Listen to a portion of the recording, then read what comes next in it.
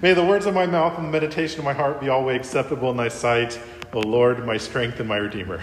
Amen. Well, the Anglican tradition, like all Christian traditions with roots in the ancient church, is a sacramental tradition. We all know that here. Our catechism defines a sacrament as an outward and visible sign of an inward and spiritual grace given unto us, ordained by Christ himself, as a means whereby we receive the same and a pledge to assure us thereby. What a mouthful, right? You can find that on page 581, the Catechism in the Prayer Book. But what that means is that along with the reading and preaching of the Word of God, we see the sacraments as a means of grace, as one of the means of grace. The sacraments are one of the ways that God gives us his grace.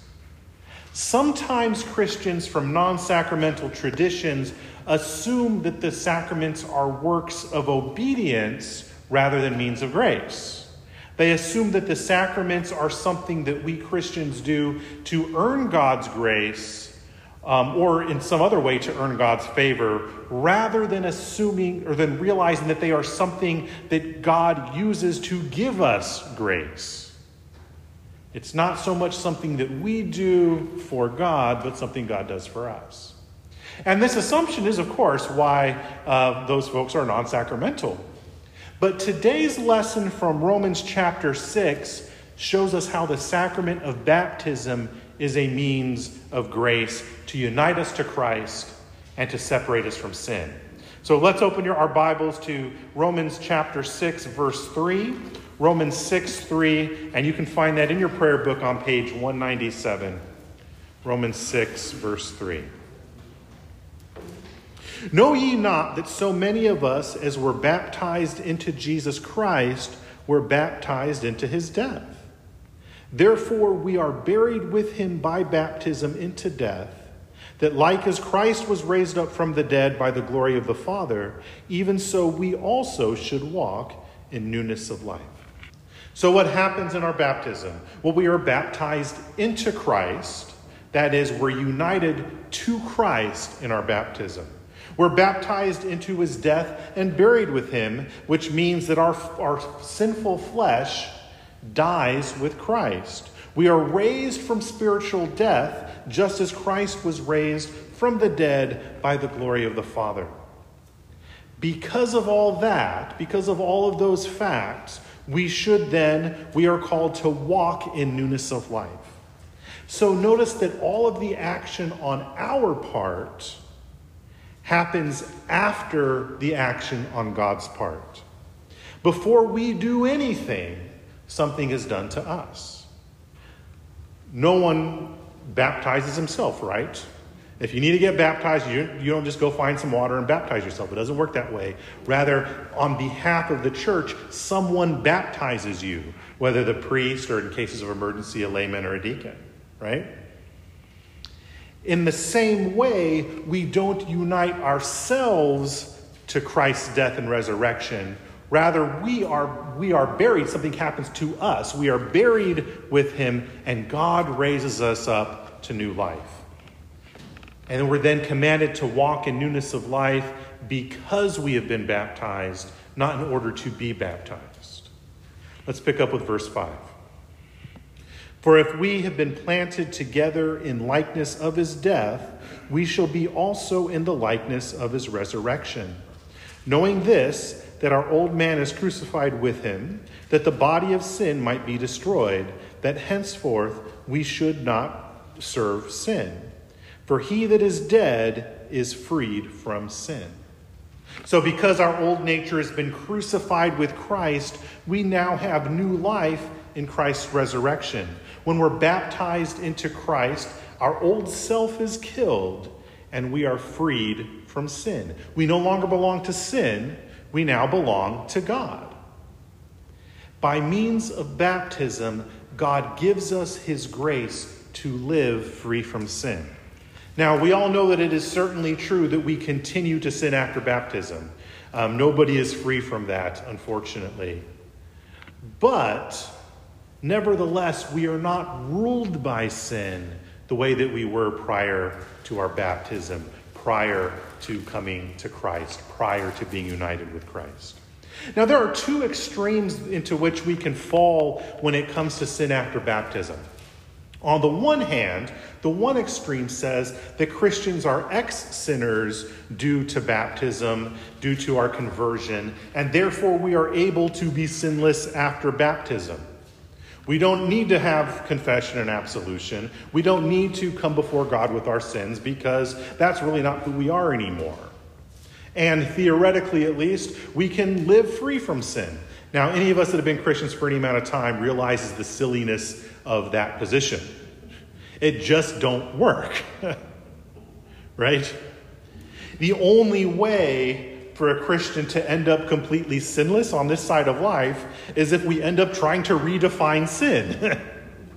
This is what the Pharisees did, right? This is the way legalism works. You end up redefining sin. So either, on the one hand, you're going to make up new rules. You're going to make up new commandments that God didn't command, things that you can keep. And then the things of God's law that you can't keep, you're going to somehow minimize or sideline or bypass those, say that though they don't really mean what they actually say that it means. That's what the Pharisees did. It's easy to fall into that trap. The other extreme is to conclude that post-baptismal sin is unforgivable.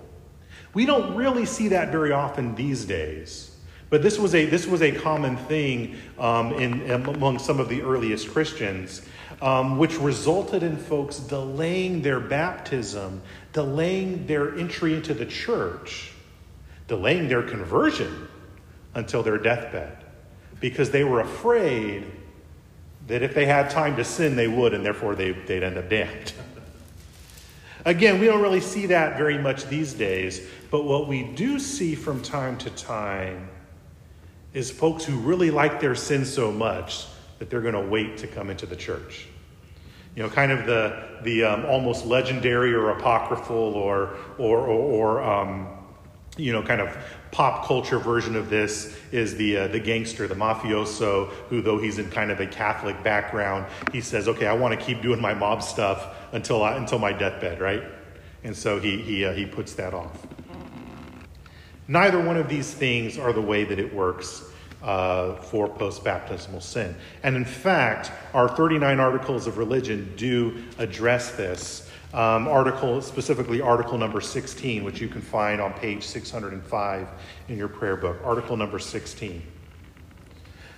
Not every deadly sin willingly committed after baptism is a sin against the Holy Ghost and unpardonable. Wherefore the grant of repentance is not to be denied to such as fall into sin after baptism. After we have received the Holy Ghost, we may depart from grace given and fall into sin, and by the grace of God we may arise again and amend our lives. And therefore they are to be condemned which say they can no more sin as long as they live here, or deny the place of forgiveness to such as truly repent. In other words, repentance is always offered because sin is always a danger.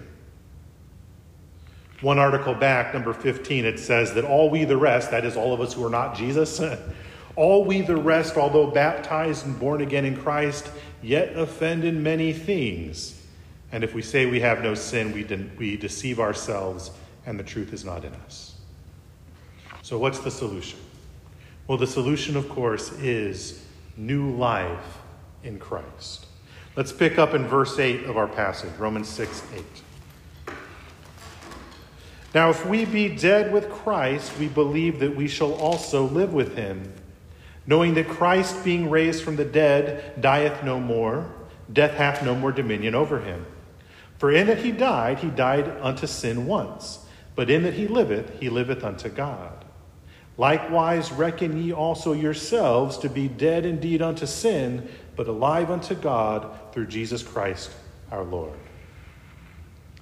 The key to getting better, the key to sanctification, And as we remember, our Trinity Tide is all about sanctification, right? That's what the focus of the Trinity Tide readings is. So the key to sanctification, getting better, the key to dying to sin is being alive in Christ.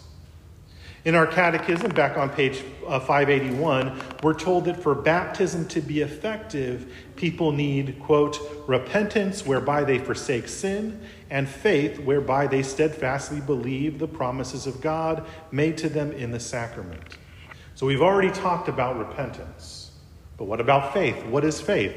Well, our catechism just told us, believing God's promises.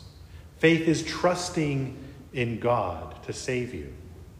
In Isaiah 57, verse 13 through 15, and that's our assigned Old Testament lesson for morning prayer for today. Isaiah 57, verse 13, we read this.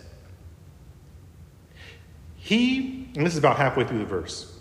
He that putteth his trust in me shall possess the land, and shall inherit my holy mountain.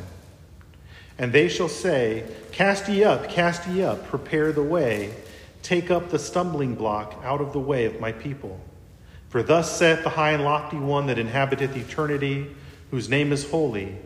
I dwell in the high and holy place, with him also that is of a contrite and humble spirit, to revive the spirit of the humble, and to revive the heart of the contrite ones.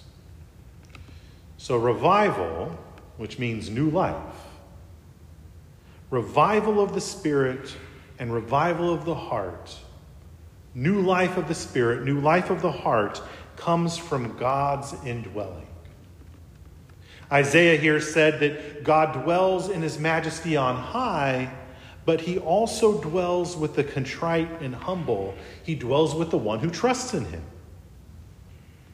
In our baptism, we are humbled to the point of death to self, to the point of death to sin.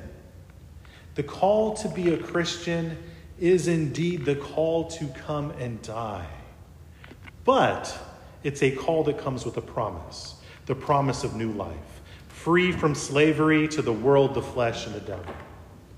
And so as we continue our Trinity Tide journey towards sanctification, towards getting better in our Christian walk, remember that we do so as those who have been buried with Christ and raised with him. We do so as those who are dead to sin and alive to Christ.